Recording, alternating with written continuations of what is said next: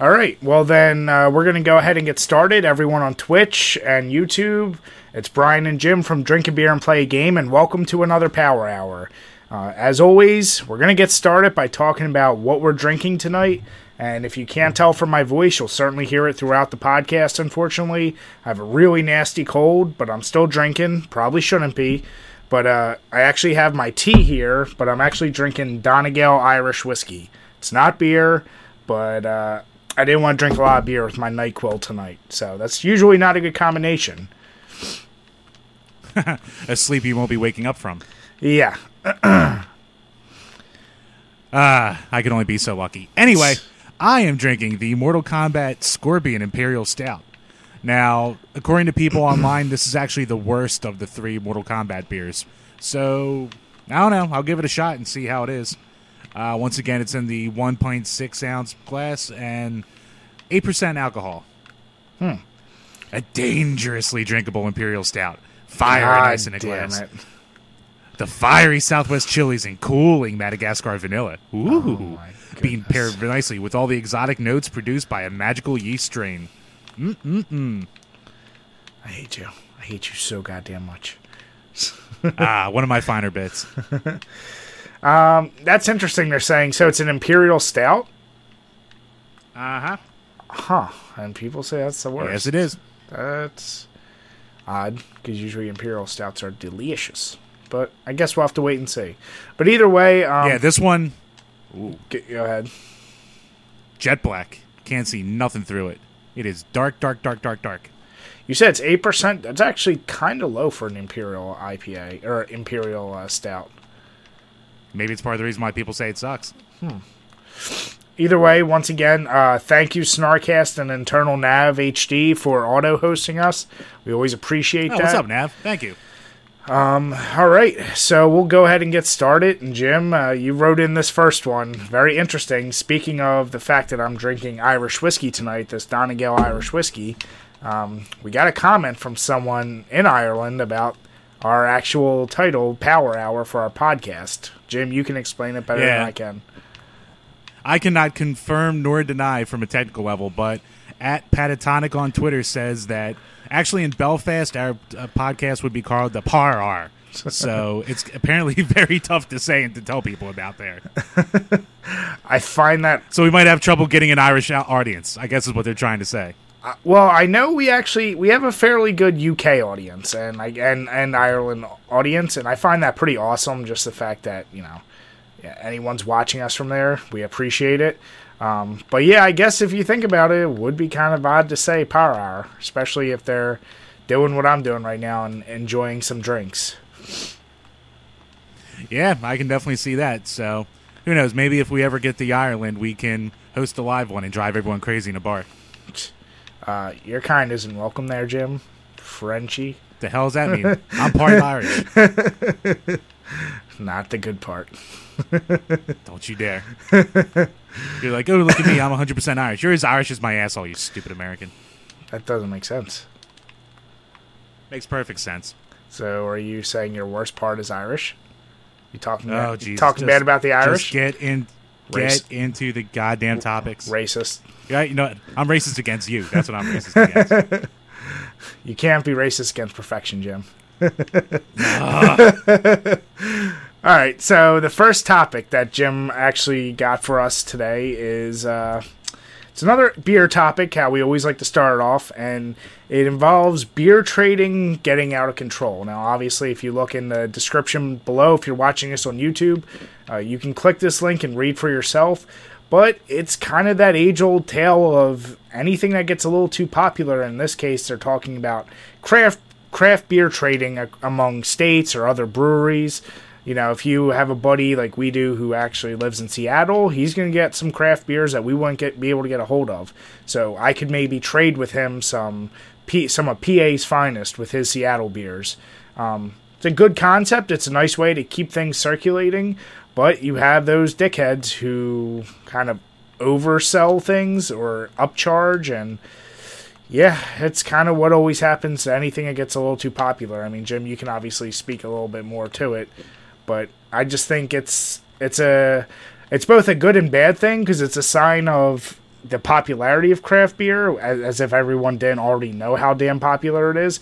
But when you're at a point when people are already doing shitty things like this, that means you really hit it, I guess. What's your take? Yeah. Anyway, this article comes to us from thefullpint.com. So it's a beer blog by a guy named Dan, and basically the article is, as you were saying.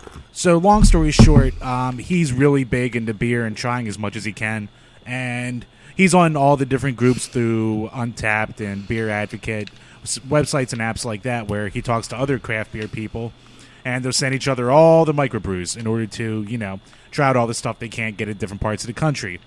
Unfortunately, much like gaming, people are really starting to upcharge, and you get the scalpers now in the beer trading game. So whenever, let's say for example, when fucking the 120-minute IPA comes out from Dogfish Head around here, people get in line at like 7 in the morning outside their beer stores. They're only allowed to buy 2 bottles, that kind of deal. Well, these people are bringing their aunts, their brothers, their family, and they'll basically buy up the entire stock and upsell it and resell it at, way more prices, or charging more beers from another person to get these beers in there. So you get the same dickheads you get with any collection or a niche kind of market, and they're trying to corner it. Yeah, my only hope is that people, and obviously it's kind of a useless hope because people are going to do it anyway, but just don't overpay for shit like this, because if you overpay once, then you're kind of setting the market to say there is a market for paying that kind of price for shit like this. And Jim and I have, since starting this site, have definitely tried the more exclusive, more expensive beers. Not saying they're not worth it and that some of them aren't absolutely delicious, but paying $25 for a typical 12-ounce bottle of beer, it's very questionable. And unless you're absolutely dedicated, just please don't continue to contribute to that market of people who are going to continue to upcharge. And I can't even imagine if it's $25 for us in store. I can't even imagine the type of prices these dickheads would be charging other people, So if you are going to do this trading thing, do it with people you know. And Chris actually managed to text us and say he would be glad to trade beers with us, just like our buddy Eric in Florida. So maybe we can start a little coast-to-coast operation, Jim. Maybe. Brian, do you think we can corner our own markets here? Maybe instead of being the solution, we can be part of the problem. But Jim, maybe we can get our cake and eat it too for once. Jim, you eat enough cake. You motherfucker, I knew that was coming. You can't set me up like that, Jim. Come on. And Snarkcast. As soon as it came out of my mouth, I was like, no. Snarkcast, thanks for joining us. Yeah, there are a lot of scumbag sellers in beer, too. So it's a very unfortunate thing. But like I said, that's also, for me, kind of like cool. Beer's really, really made it to the point that assholes are going to be scumbags about selling shit. So, Brian, could you superimpose a echo effect when we say scumbag seller? No, I will not. But, Brian, we have to rip off people in more ways than one. I only rip off talented people, Jim. Oop, shots fired. All right, so next topic, continuing with beer, and we'll keep it kind of fast, but the Evil Genius and Conshohocken Brewing Company, they're actually local brewing companies near us. Have had some beer releases related to local sports teams and players, and it's a really kind of cool thing. I think that anytime a local brewery really starts getting invested in the local city it's in, it does nothing but good things for the beer company, and it's a way to kind of bring maybe less casual craft beer fans into it, because if you're a local sports fan, you maybe aren't into craft beer, but if you happen to see a beer that, like Trust the Process that Evil Genius put out, you might get a kick out of that and be more willing to try it, and if you enjoy their stuff, you're going to try more of their things. So I think it's a smart marketing ploy, and I think it's just a cool thing to pay homage to the city that you're brewing in. Yeah, so for those who don't know, for the Philadelphia 76ers, basically what they did was tank for 3 years straight in order to get all the draft picks and good players. So around the city, we'd say trust the process and hope that we get those players and it works out. And Conshohocken Brewing also has the Ghost Bear Ale, which we have a flyer named Shane Goss's Bear. and that's his nickname, so that's why they did it. Cool little goofy shit like that. So, I mean, if you guys out there, if you have your local teams and you have microbrews that are making sports player names out of your guys, let us know, because we love hearing fun little goofy shit like that. Yeah, and if you are from another city, you don't need to point out that a lot of our sports team sucks. We know that, and, don't point it out. And I know I'm just calling more attention to it and probably going to make it worse. Dark times for this town. That's right. All right, so then the next topic is actually, we're getting back to which is better. And I think we have a pretty damn good one here. This is one that me and Jim sat down, really thought about. And I won't say it's one of our toughest ones, but I think it's going to be highly contentious for some people, especially hardcore fans. But we're getting back to our roots with more music-based which is betters, and we're going with two classics here from a classic game. From Street Fighter 2, we have Guile's theme or Ken's theme. And I'll be honest, if you're watching this on YouTube, I'm going to play both little clips right here, so I'm going to do a little cut so you can hear a little snippet from both of them. If you are watching on Twitch, if you don't know what I'm talking about, go over to YouTube, type in Street Fighter 2, Guile and Ken's theme, and listen for yourself. But man, oh man, they are both super iconic from that series, and I think probably the most popular, maybe. But I'm actually going to let Jim go first before I give my opinion. All right. Oh, and actually, when you go check out those YouTube clips, don't close this window because God knows we need the traffic. Oh my God, Jim, I hate you so much. I have no shame. Anyway, yeah. When it comes down to it, God damn. So these here are basically the two United States characters in Street Fighter 2. So of course they would have the best music because, America. Damn and right. Thank you, Japan, for knowing who's number one. And God, it's a tough pick. What about Balrog? I want to say almost. Shit. All right, the three best songs, but these are the best of the best. And I'm gonna have to go. I'm gonna say Guile's theme's probably better constructed overall, but I can't turn down Ken's theme. It just gets you so goddamn pumped. And when you have a fighting game, that's what you need the most. It's just a game to just get. A song that gets you in the mood to just kick the shit out of someone, or throw fireballs at him, or spinny kicks. Interesting. So yeah, my vote goes to Ken. All right, so for me, and I'm curious to see where fans are going to fall. If it's like typical, they'll agree with me. But yeah, funny how that happens. Yeah, but I'm going to go with Guile's theme. I think that one is way more iconic, and I think that when people think Street Fighter, if you're not thinking of the opening theme or the Fight Select theme, you're probably thinking of the Guile theme. Not to say that Ken, like Jim just pointed out, it is excellent, but the Guile, I think, is technically more impressive. And I don't know, from the two of them, I mean, maybe I'm doing character bias on top of that, but Ken is just a cheap knockoff of Ryu, especially in that first game. So I feel like Guile's theme is just a little more badass, and it has just a little bit more attitude that you would want from an American in the 90s. So, gotta stick with Guile. Alright, well, Brian's wrong on this one again. But we leave it once again to you guys. Let us know in the comments. Jim, do I need to pull up stats from our previous ones? Who people agree with? Look, Brian, we don't have the time to live off stats, Brian. You don't live in a world of reality. A comet will hit this planet in any second, Brian. We can't spend our time looking up results of past videos. We just have to go with gut feelings in times like these. Okay. Which means, obviously, I'm correct. So, yeah, I mean, it's we obviously want to hear from you guys, and just give us reasons, and if you think there was another, because we did sit and fully listen to every single fighter's theme, and we kept it at the fighter theme. I just want to point that out. We're not including the actual, Street Fighter main opening theme, because that thing is badass onto itself. We just wanted to do fighter versus fighter, so to us, those two were the best, so we'd love to hear from you guys and get your opinions on that. All right, you want to go into the next topic, Chambers? All right. Next up, we actually have another one of our old favorites, and it's overrated, underrated for the week. This week, we're going with an N64 classic. Bit of a game changer, some could say. especially if you're a pro wrestling fan back then. That's a ball. So this tap. week's overrated. I know. Couldn't stop it. You could have. So this week's overrated. I could have, but I chose not to.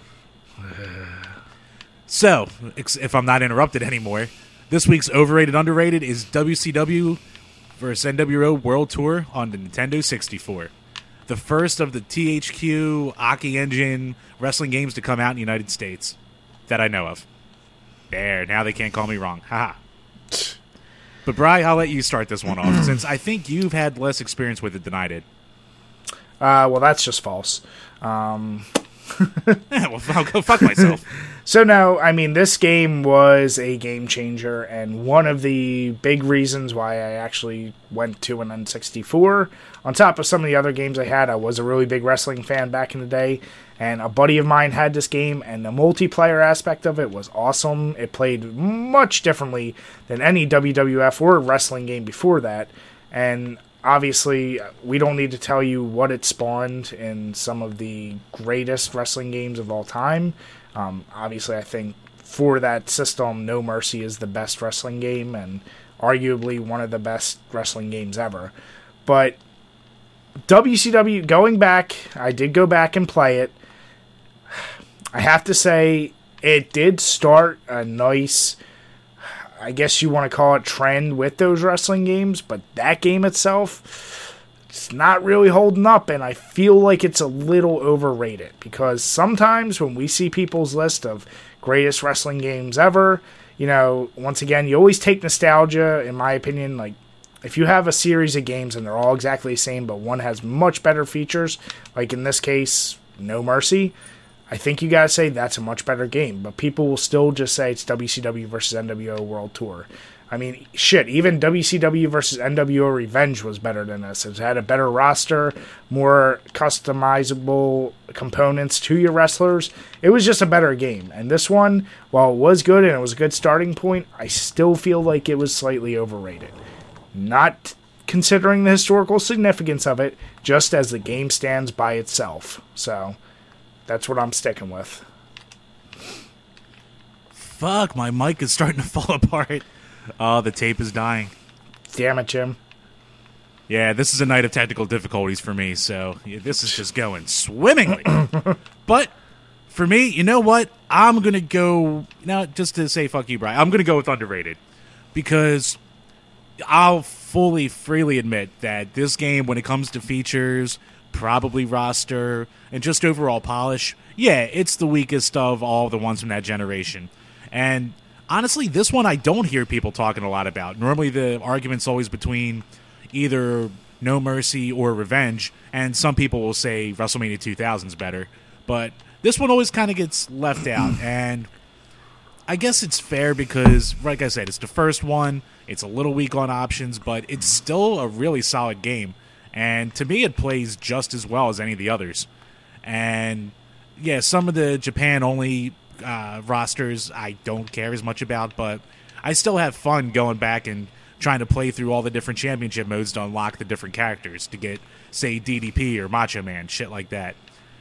Yeah, it's not perfect, but you know what? You can get it for mad cheap today, and say if you don't want to spend a little bit extra that you would on a No Mercy or a Revenge, this is a perfectly fine option for you.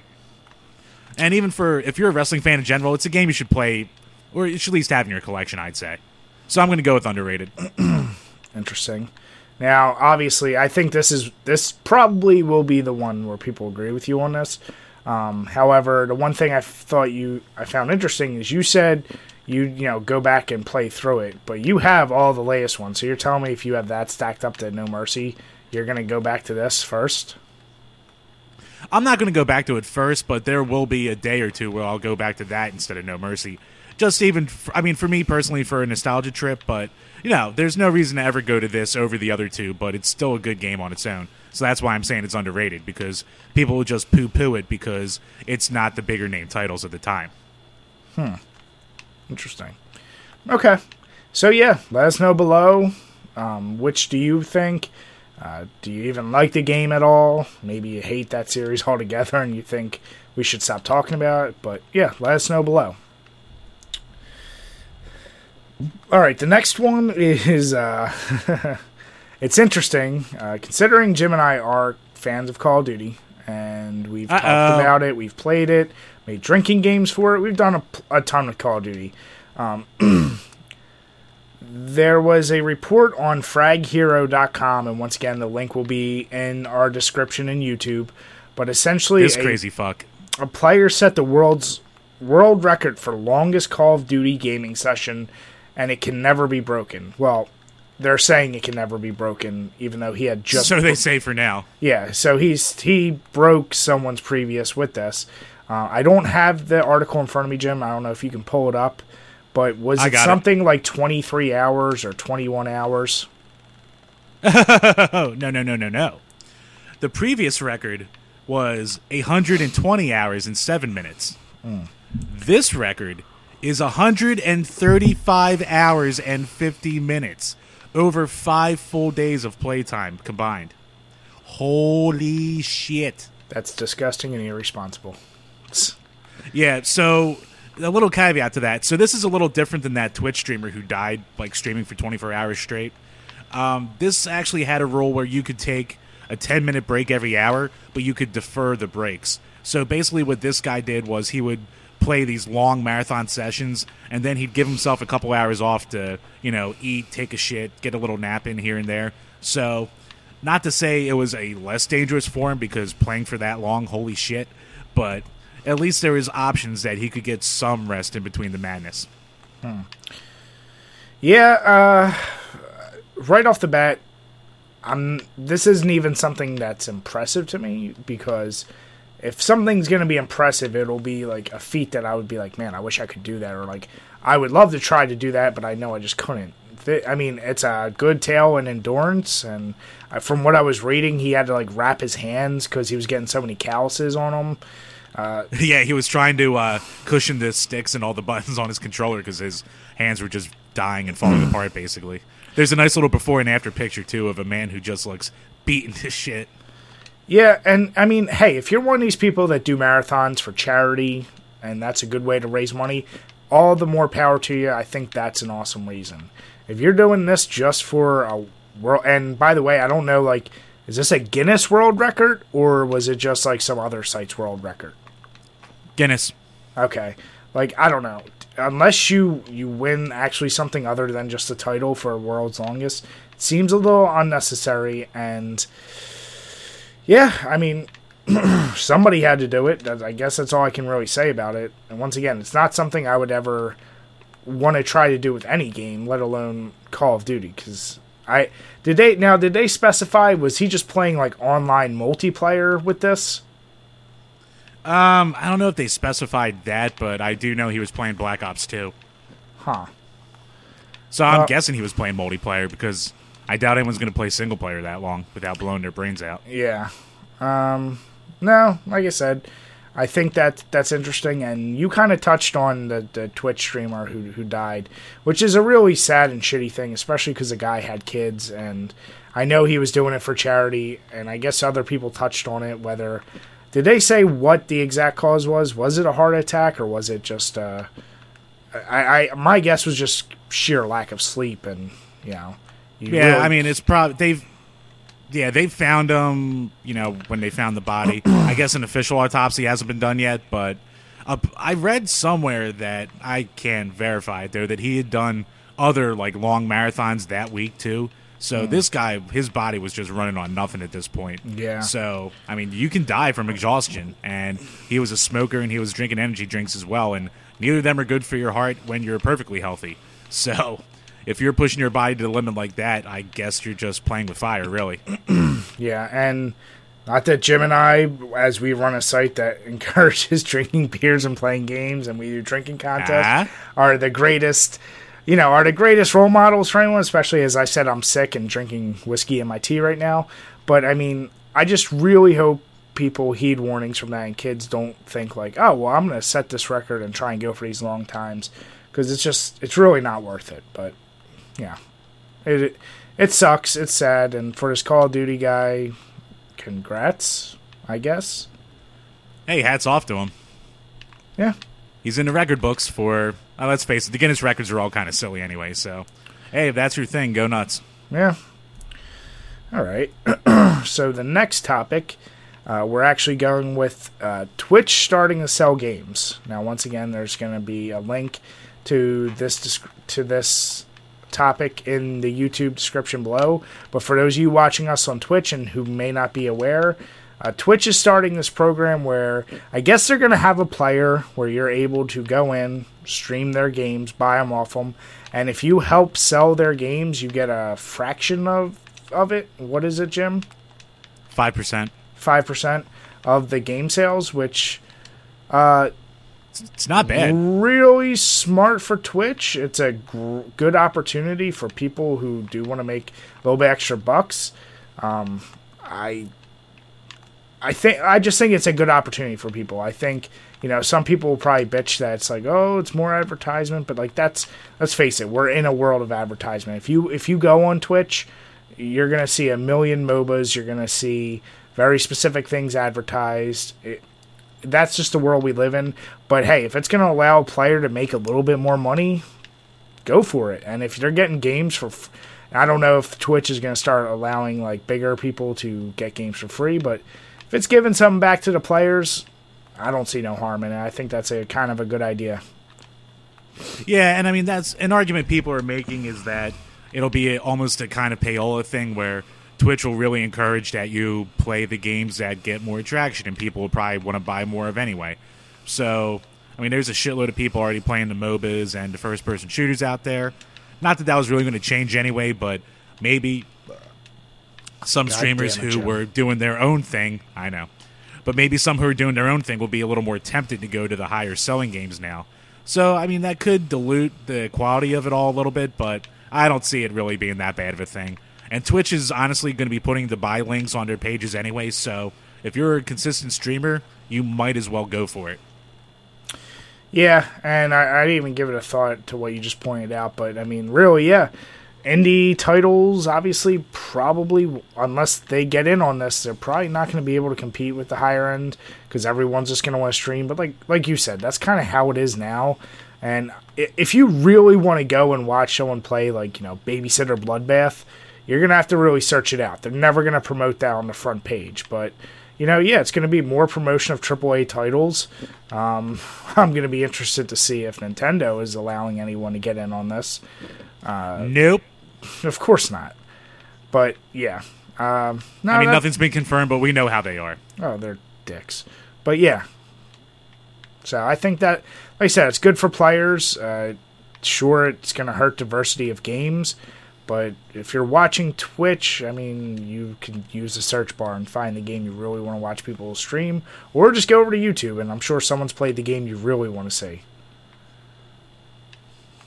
Yep, definitely. So, I guess there's not really too much more we can say on that. So, jumping into our next topic, this actually was first brought to our attention by our buddy Brock on Twitter. Lesnar? STD. We're not that famous yet, Bri. We're getting there. We know another Brock. STD Brockstar from his own website, brockstargaming.com. And it's been around other spots now, too. But Xbox, it's getting a Game Pass. And this is actually pretty damn cool. So for the people who are familiar with, say, PlayStation Now, I think it's called, basically a service they have where you pay a set amount every month and they let you stream games to your PlayStation 4.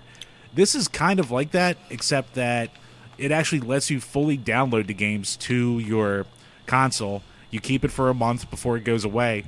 The games change every month, and it's only $10 a month. And this includes Xbox One games and backwards compatible titles. So they're going to be switching stuff out here and there. But I think 100-some titles are in the mix right now. And I don't know, to me that sounds like a great deal if you don't want to go out and buy every single game. Number one, that's a friggin' amazing deal, and I think that's a great plan.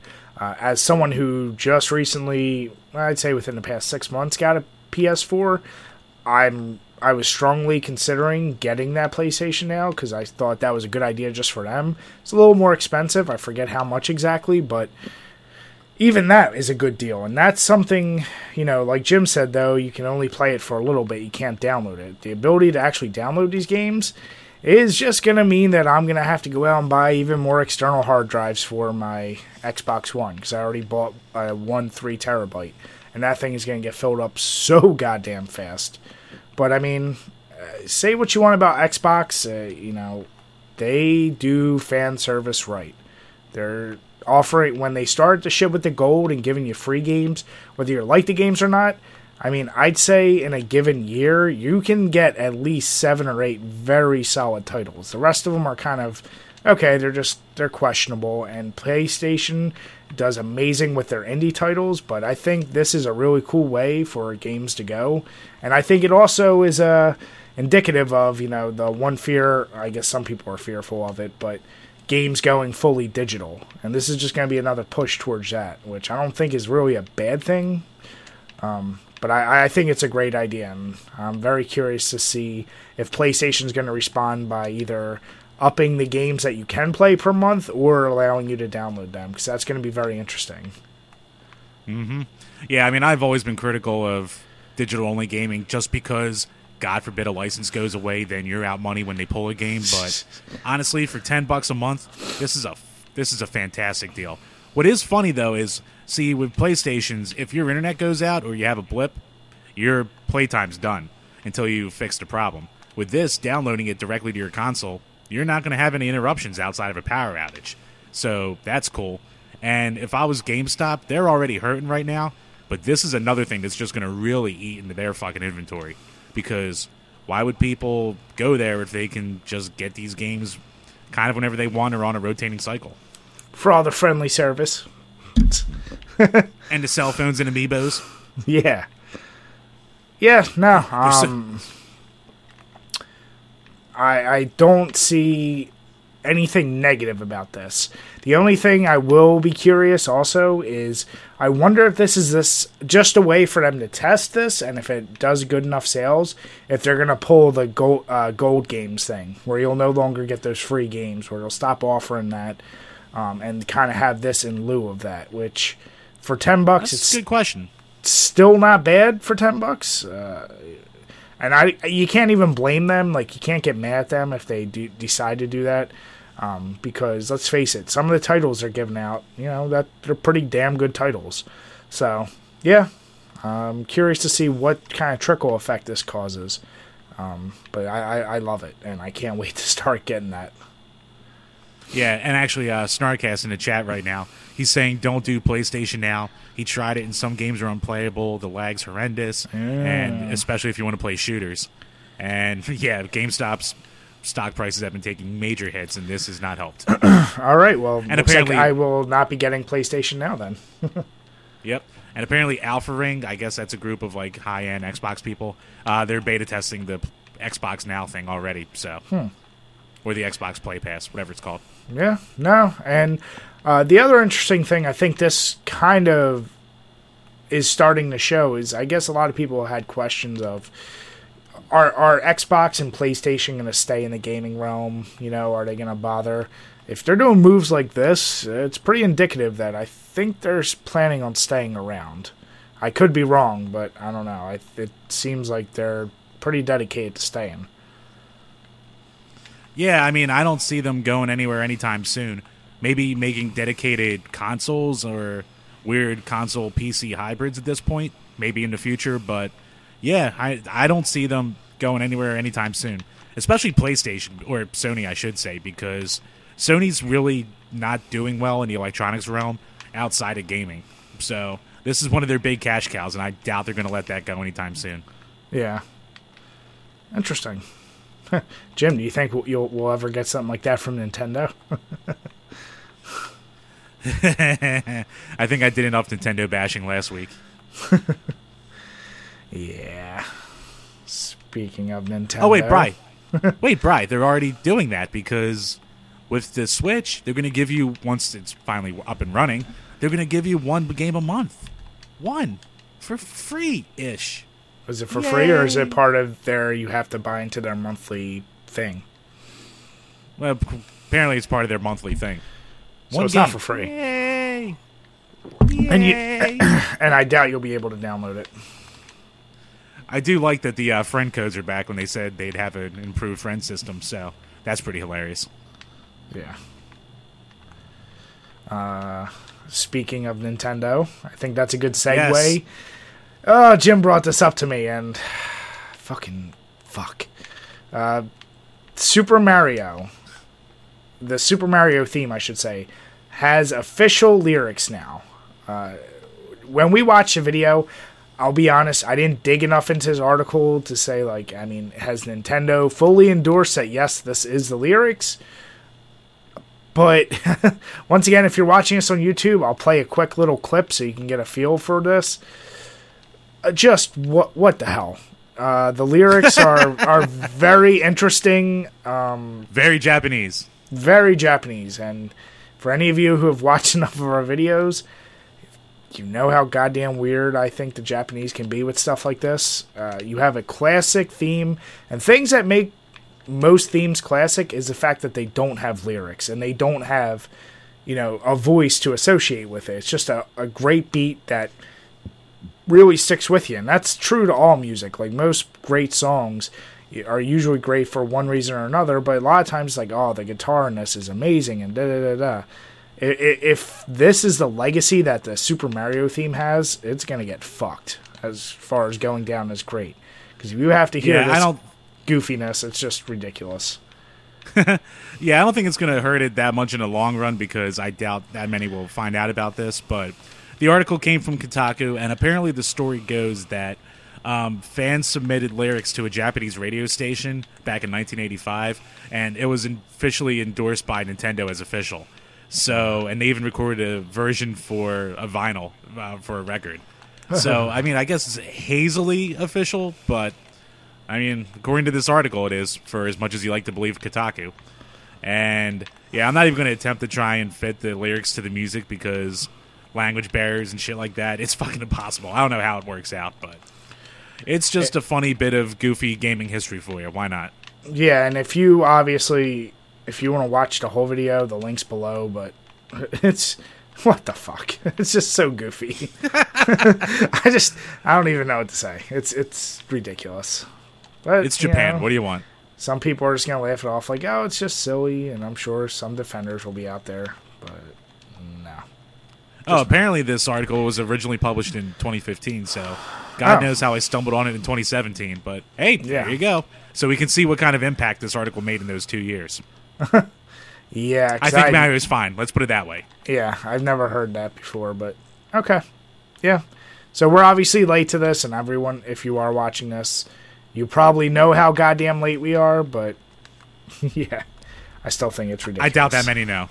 I doubt that many really know. Okay. So speaking of outrage, Modern Warfare, the remaster. For those of you who don't know, with Call of Duty Infinite Warfare, you had an option to get the better version of the game. I forget what they were called. That would include the Modern Warfare remastered game. Well, that Legacy Edition. Yeah, now that is getting its own DLC. And by own DLC, it's the same exact DLC when Modern Warfare was out for the first time, except this time, instead of being $10, it's $15. And a lot of people are pissed that, one, they're going to charge anything, and two, they're going to charge more than it was when it first came out. I can fully understand why people are so pissed. And being a Call of Duty fan, there's no justification for this. The developers are claiming, well, you get 10 rare supply drops. And for those of you who don't play Call of Duty, it's your basic pay for loot system in Call of Duty. And pay for random loot. Yeah, and 90% of people are like, I don't give a fuck about those, because I would never want to pay for that shit. So, yeah, this is a really shitty thing that they're doing, considering they already had the $50 season pass you can buy for the game that should include all DLC, but apparently it just doesn't include this part of the DLC, because it's DLC to a semi-exclusive game option from the Legacy Edition. I think it's ridiculous, and I just hope, once again, nobody will support it, so maybe they'll stop doing shit like that. but it's Yeah, this is really one. I mean, let's face it. It's coming from Activision, and Activision at this point, they're right up there with Konami and fucking Ubisoft as being the worst out there when it comes to pissing off their fans. But after already doing a $20 goddamn paywall, basically, to get the remaster, this is some shit, man. yeah, it's fucking dirty. I mean, Paying more for a prettier version of 10-year-old maps. Wow. Yeah. And I'm not gonna lie, those maps really weren't that good. When the concept back then for DLC was still like relatively new, it's like, all right, well, we get a couple new maps. Like, I guess it's worth it because me and my friends, we all played the asshole out of these games. So we're like, nah, whatever. We're gonna be playing anyway. Might as well.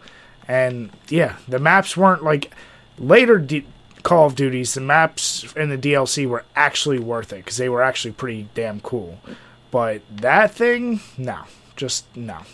So I think that's shitty, and there's no defense for this. And if somebody in the comments below, if you do have any defense for it, I would love to hear it because I don't see how that's justifiable at all. Real quick, our buddy Todd says, "Don't call Kotaku out in their bullshit because they'll block you like they did him." I'm not exactly worried about Kotaku blocking us. Yeah, we're not exactly the upper echelon of people, especially YouTube. And even if we do get big, we do get big, I also don't give a shit because Kotaku, they're awful. Yeah. But yeah, our buddy Todd's in game journalism actually, so it hurts his bottom line. No, not bottom line, but it's another thing to looks badly on him and makes all game journalists look bad, basically. It's them taking a shit in a cereal. There you go. Said it better than I did.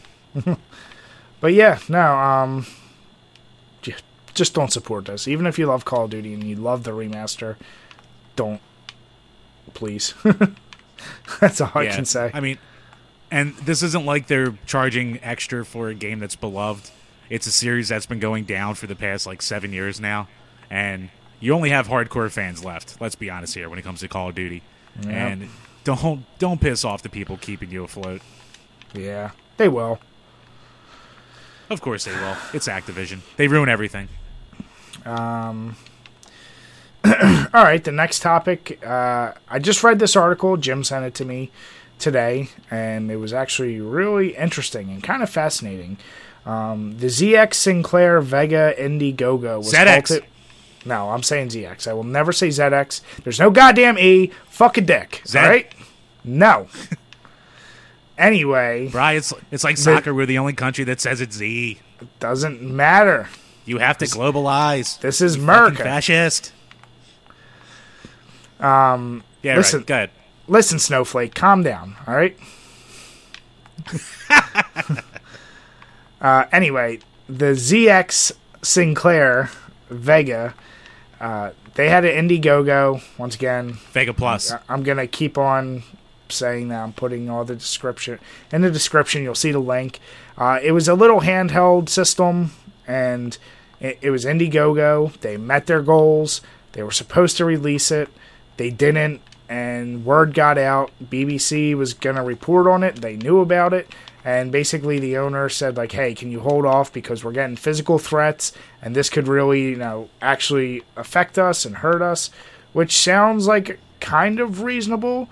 Whether it was true or not, I'm not sure. But then they followed up and said, well, there is a police investigation, so the details are a little murky for me because I was trying to sift through, were the police actually involved, or are they just saying they were involved? But essentially, BBC didn't report on it right away, and then eventually they did, and it's basically coming out that this happened. So if you're the BBC, especially the specific reporter who knew about this and didn't say anything, I think this kind of fucks that guy over pretty hardcore for someone who was maybe just trying to do someone a solid because he was trying to think like, well, I don't want to be responsible for someone getting fucked up over people getting screwed over. But at the same time, a company like this who met their goals and couldn't meet their delivery date, that's kind of a nothing new story in the news. And it's another shitty thing, so they should be held responsible. But I don't know, it's kind of a weird gray area, and I think it's another reason why Indiegogos are probably not going to be that successful in the future and always be scrutinized in the future. Yeah, I mean, I think there's always going to be a place for Indiegogos and Kickstarters, but people got to realize with these things that they say in their terms of service, there's no guarantee you'll ever see anything for your money. Yeah. And not like there's refunds. Well, Indiegogo there is. I think Kickstarter there isn't if it hits a certain goal. I'm not really too versed on the ins and outs of it. So basically, a little backstory here. The company who makes it's called Retro Computers Limited. And they actually released a first model Vega a couple years back. And the people who got it seem to really like it. This project's actually... But this is more of a handheld, like a fully handheld with a screen on it and everything like that. It's going to have 1,000 licensed games. And it's actually backed by Clive Sinclair, who made the original ZX Spectrum. So it's got a good kind of history going for it. And... What they're basically what they've been saying, the Computer Limited, is during their testing they realized that some of the buttons weren't holding up well to extended play sessions, so they were trying to basically revamp it and fix that before they released it, which was honorable. But they've had a few delays from their projected release dates, and the most recent one for backers was for consoles to start shipping out on February 20th. That just passed. And so far, according to this report from Eurogamer, nothing's been sent out. So this actually reached its Indiegogo set goal a while back, but it let itself stay open for more people to back it if they wanted to get in on it and to get this console. So they've been getting more and more money with basically no payoff for the customer. And now they're starting to get a ton of angry comments. People are asking for refunds, shit like that. So, I mean, honestly, in my mind, they better get their shit together quick, or I'm not going to say it's going to be as bad as, say, the Retro VGS or the Coleco Chameleon, whatever it became known as, but these passion projects, man, they can go south in a hurry, and people don't have the patience for these things going late, especially when they put a ton of money into it. Yeah. And what do you think about their BBC knowing about it and not reporting? I mean, I'm not as worried about... I mean, let's face it. It just depends on what you think about journalism in general. So maybe someone was doing them a solid, and maybe it's a guy who actually really grew up with the ZX Spectrum and loved it. Maybe he was a guy who wanted to see this come to fruition. So I can see giving someone with a decent track record a little bit of a pass for something kind of not that huge of a deal initially. But once it starts blowing up in their face, he reported on it, he's got to do it. So... I mean, maybe he probably should have reported on it earlier, but I don't know. For me, that's a bit of a gray area. Yeah, and one other thing I want to say is that if they were really getting threats, motherfuckers, if you gave money to this, and this was like your big investment to make a bunch of money, and you got fucked over, like, you should have been a little smart about that investment. You don't need to threaten someone because of this bullshit. It's a fucking video game system. Like, I'm a violent person by nature, but I wouldn't get that upset over saying I'm going to come and whatever the comments were, that they were going to, like, kill these people if they didn't get this little handheld device. Like, that's a little fucking ridiculous. So, I don't know. That's just my other 2 cents on that. I don't know, bro. You're talking about a country that's known for their soccer riots, so they could be unreasonable people. Whereas our friend Matt Orloff would say they're all a bunch of drunks. They're all drunks? Yep. Coming from two quick guys story. who are drinking. Yeah, exactly. So a little quick backstory for you guys. Back in college, I had to do a couple debates with our buddy Matt, and one of them was, funny enough, it was about beer. So there's a thing called the Flashpoint, which is the time, almost like last call, where they kick everyone out to go home, blah, blah, blah. And during the course of our debate, he decided to make the argument of everyone in Europe is a drunk. So let's just say I've never seen some teaching assistants be so confused and so mad all at once. Talk about snowflakes. Yeah, right? God. Professional students is more like it. Yeah, so I find it more fascinating for the sense of from the reporter standpoint, like what should they have actually done in that situation. And like I said, we're speculating on reasons why they didn't report. Were they really told by police? That's a different story. Then they have no responsibility. Some, like you said though, some reporters like, how serious do you take game reporting? And it's like, you know, if he was just trying to do a solid, then give him a pass. But I don't know. I guess we'll have to wait and read a little bit more details into it. But a little fascinating thing. And I also, could this maybe just be the stop of these goddamn obscure ass consoles? Like, people keep trying to bring out newer versions. Just emulate the shit. Just emulate it. Stop it. Damn it, Brian, the ZX was like the Atari 2600 in Europe. It was like the most popular gaming platform over there. Just stop it. Damn it! Get yourself a fucking PS4 and move on. Fuck. Yeah, play some real games, damn it. So, Todd, once again, giving us some second-level knowledge. He's saying that Kickstarter requires you to have a prototype where Indiegogo doesn't. So that's why some, especially with these kind of consoles, go that route, because they don't have to show shit, really. And it's funny shit, we need to do it Indiegogo, then. Yeah, I know. I'll make a fucking console right now. Nah, go ahead. It'll be called Jimmy's Game Dick, and basically it'll be the shape of my dick, and it'll be a Raspberry Pi, and it'll have every game ever, and games you haven't heard of yet. Jim, do I need to make the comment? Do I need to say it? I know. Go on. I won't say it. But he's thank you for showing mercy. But yeah, he's saying actually that Clive Sinclair hated the fact that the ZX was used mostly for gaming because he wanted it to be more of a business-based computer. Huh. So yeah, that worked out. And that's also why he created the failed Sinclair QL. Wow. Talk about that sucks if he really wanted it for business. He's like, fuck, stop playing games on it. It's like the TI-89, stop fucking playing games on my computers. But they played games so well. Well, that's interesting. But yeah, guys, let us know what you think in the comments below.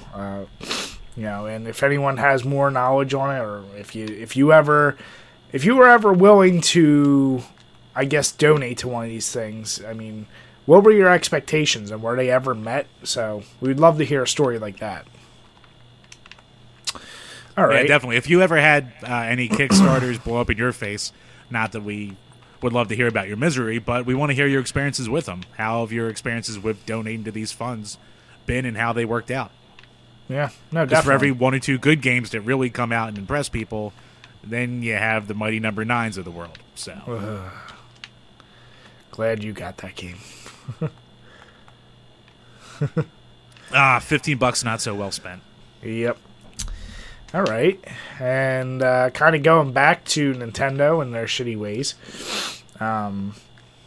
So Nintendo lost the Maricar patent lawsuit. And give a little background, this company, they're a bunch of go-karts that are designed to look like Mario Karts, and you can rent the costumes of the official Nintendo characters and drive around in them.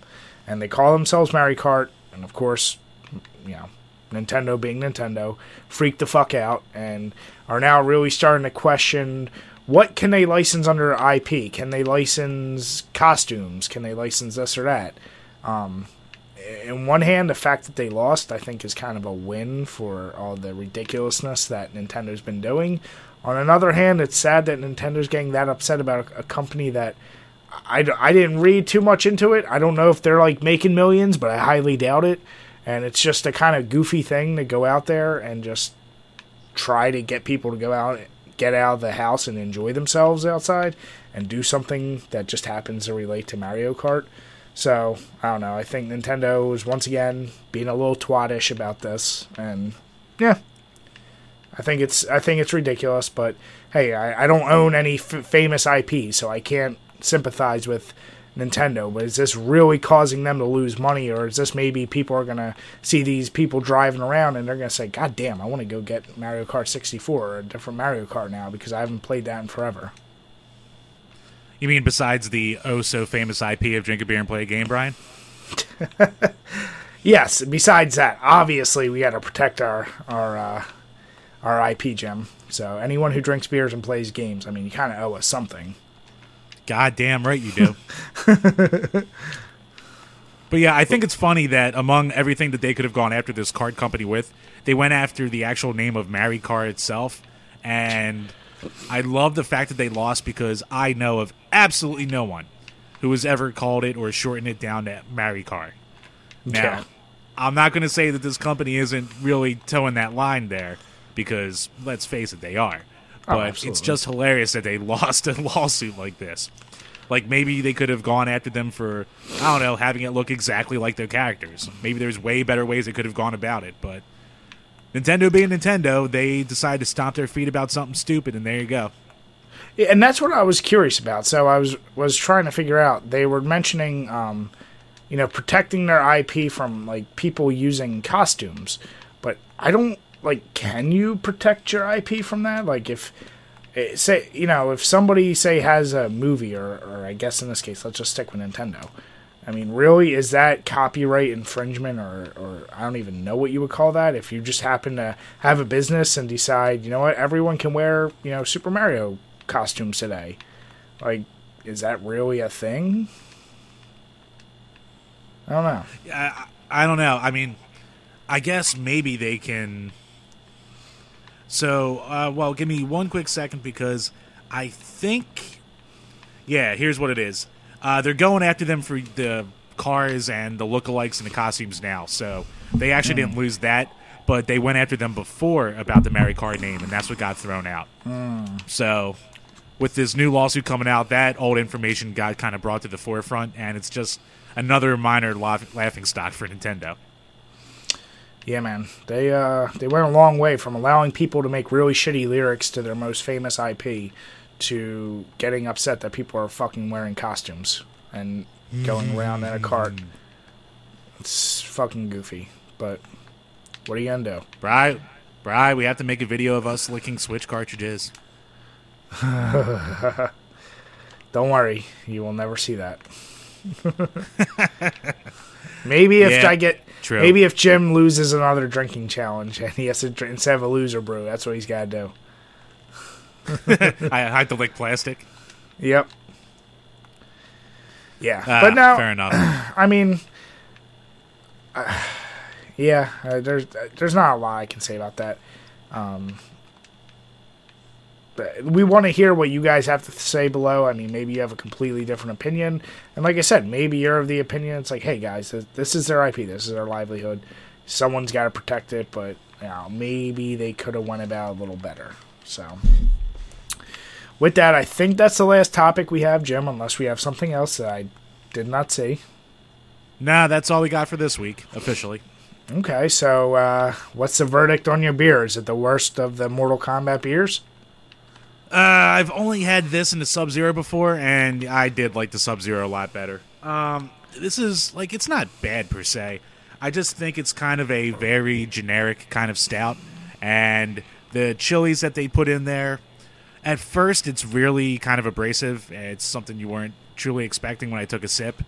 But it eventually evens out. It leaves a nice little spice on your tongue in the aftertaste, but it's nothing too overpowering. I'm not going to, say run out and get this beer because, I mean, there's little lacing. There's almost no head. There's a very generic, almost kind of weak stout aroma to it. Everything about it's just kind of mediocre. So it's not bad. But I'm not, pissed about spending my $10 on it, but I wouldn't get this again, probably. Yeah.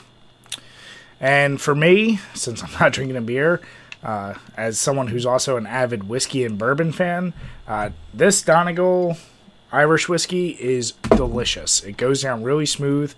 I actually think it's better than Jameson, and if you are a whiskey fan or an Irish whiskey fan specifically, you should really give it a try. I don't know how much it costs, but works wonders with my tea and a little bit of honey while I'm sick, so I can only suggest it.